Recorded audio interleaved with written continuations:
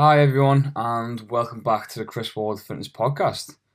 I'm going to start this one today by saying thank you again for listening to my podcast. I've labelled this Losing Fat the Correct Way, Marathon Training and Creatine Monohydrate. And I get pretty triggered as well, so keep listening and again, let me take you in today's episode. Awesome. So on the last episode, I explained I was running a marathon, and I explained my target time was 4.5 hours. Delighted to say I got 4 hours and 14 minutes. Now that for me, because I'm not a runner. I wasn't built for running. If you know or if you've seen where I am, I'm not built for running. My joints did not like me that day. I assure you that. But on top of that, I also want to talk about a few things later on in the episode about what I experienced, why I was so humbled, and what I learned as well. And if it can give you any value from that, if you're wanting to run a marathon or if you're aiming to run for one, hopefully you can gain some value on the back of that, as well as me telling you my story about it. But first, I want to talk about losing fat the correct way and also creatine monohydrate as well. So let's get straight into it. The only reason why I'm so passionate about this subject is because, I'm going to come out and say I'm sick to death of the fitness industry. For me, it's become a bit of a lies industry, to be honest. It's full of social media and influencers, and again, people trying to sell you what they've been paid to sell. You see this a lot on people's high influencers Instagram stories or on the posts. They'll hashtag ad and then they try and say something. This is their way of making money. Let's be honest. That for them is like for you going to work. The only time that I have a problem with it is when they're trying to bullshit people. So they're basically trying to prey on the vulnerable and uneducated people who are trying to lose fat. And let's be honest, if you listen to this and your goal is to lose fat, I mean, how passionate are you about losing fat? I mean, we're pretty motivated to lose the fat we want or the weight we want, to look a certain way and to be happy. And when we're being lied to, it creates a negative trust for the fitness industry. And for me, I can see it a mile away. And even when my clients say to me, I've seen this, what do you think? I'm like, fuck's sake. I'm swearing so much on this podcast, but you can see how passionate I am about it. So, losing weight the correct way. Now, we've all been aware of the calorie deficit. This is calories in versus calories out. For your body to lose fat in the correct way, in the right way, and the healthiest way, all you need to do is consume less calories than you expend. And I know this is at times easier said than done, but I'm going to give you some tips on how to do this without even realizing. So tip number 1 is to not cook with any oils or, again, use 1 calorie spray. Just reduce the amount of fat you're using to cook with, because 1 gram of that fat is 9 calories and you're quite sparing with the oil, let's be honest. Tip number 2 is to drink more water. The more water we drink, the fuller we feel. And tip number 3 is to push back your eating window as much as possible. Now, this one works for me because I'm not a big lover of eating in the morning. And I'm not saying intermittent fasting, I'm not saying starve yourself for so many hours. I'm saying just push back your eating window as much as you can. If you don't like eating breakfast in the morning, don't do it. Wait till your next meal, or even better, wait until you're hungry. And yeah, I've had many clients in the past come to me and say, I'm trying this out, I'm trying that, and I'm saying, okay, just wait until you rebound off that, because we fill our bodies with juice supplements or juice shake diets, and yeah, do you know what? You will lose weight. You will lose weight. There's no way around it, because you're not eating. When you rebound off it, so when you get that hungry that you go into a binge, or again, your weight will shoot back up because you're getting everything in your body you need, your muscles absorbing the glycogen, and you will put on weight again and probably worse off in the long run. And you go backwards and forwards, you yo-yo diet, you go back on the shakes, you put back on the weight, and you're back to square one. What they don't tell you is the principle for this. And that's the difference as well between weight loss and fat loss, is that I can make you lose weight, you just simply don't eat for a day. Nah, it really fucks me off. Really fucks me off, because people, like, I'm not saying like you, I'm saying people out there are buying this bullshit and buying the lies that are fed with it, because X brand has given a picture here and there of people who've been on their products, or even bloody worse. Oh God, even worse, have given a fake testimonial and then stamped the logo on it. That really fucks me off. I've seen that a lot recently, and it's lying, because why post a pretty impressive transformation like that and then lie to the public and to social media and to those who look up to that person? Why lie and say it's from the product? Just tell them how you done it. Tell them the real ways of waking up every morning, getting the cardio done, going through the hardship, dieting, restricting your food, restricting your calories, and going through that process, which is pretty priceless, which I've been through as well. I've been through that process. Can't even speak. Unedited, by the way. I've been through that process of not going out on weekends and, not having that amazing looking bloody meal, or waking up every morning, getting myself out of bed, dragging my ass out and getting to the gym and training and exercising to lose body fat. And as well, it's again, you can tell I'm getting pretty wound up, but I'm gonna calm it down now. So yeah, so for the likes of the slim shakes, the fat loss shakes, just beware of the implications that can come with it. I'm not saying again stay away from them, even though I'd love to. I'm saying just be careful of the implications you'll have afterwards.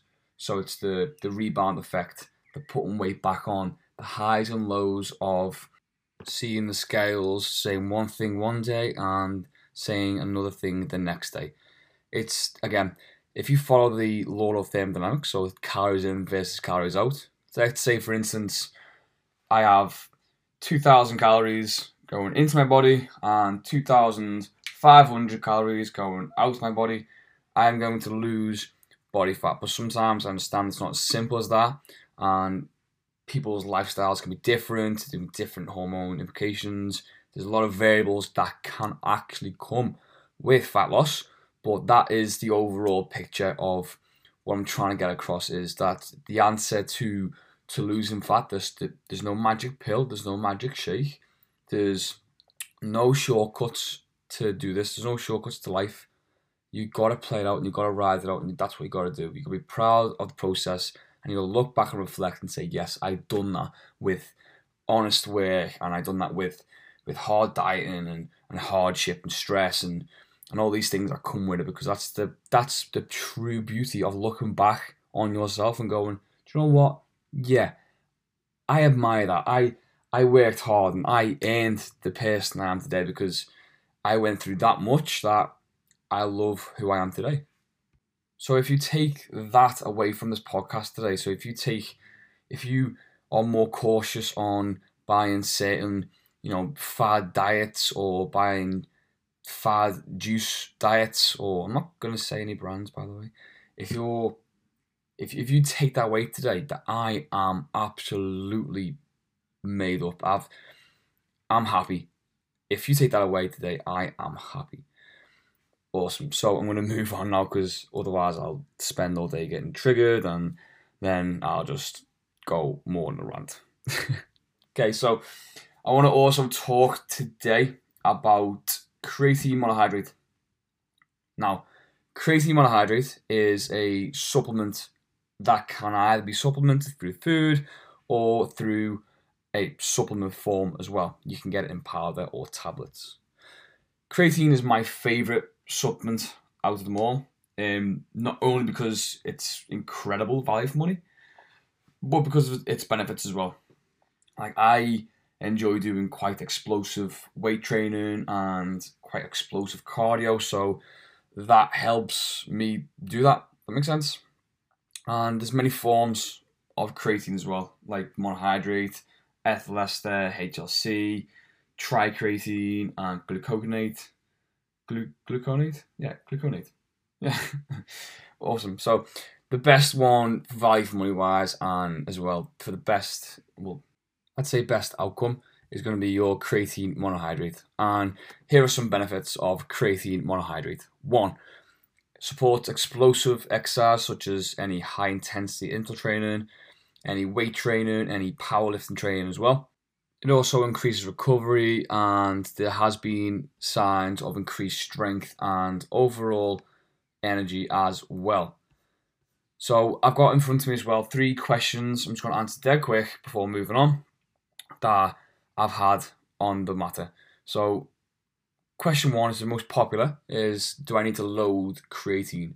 So you don't actually need to load creatine. So your muscle go through a saturation period where after so long your muscle becomes saturated with the supplement, and that's when it takes into effect.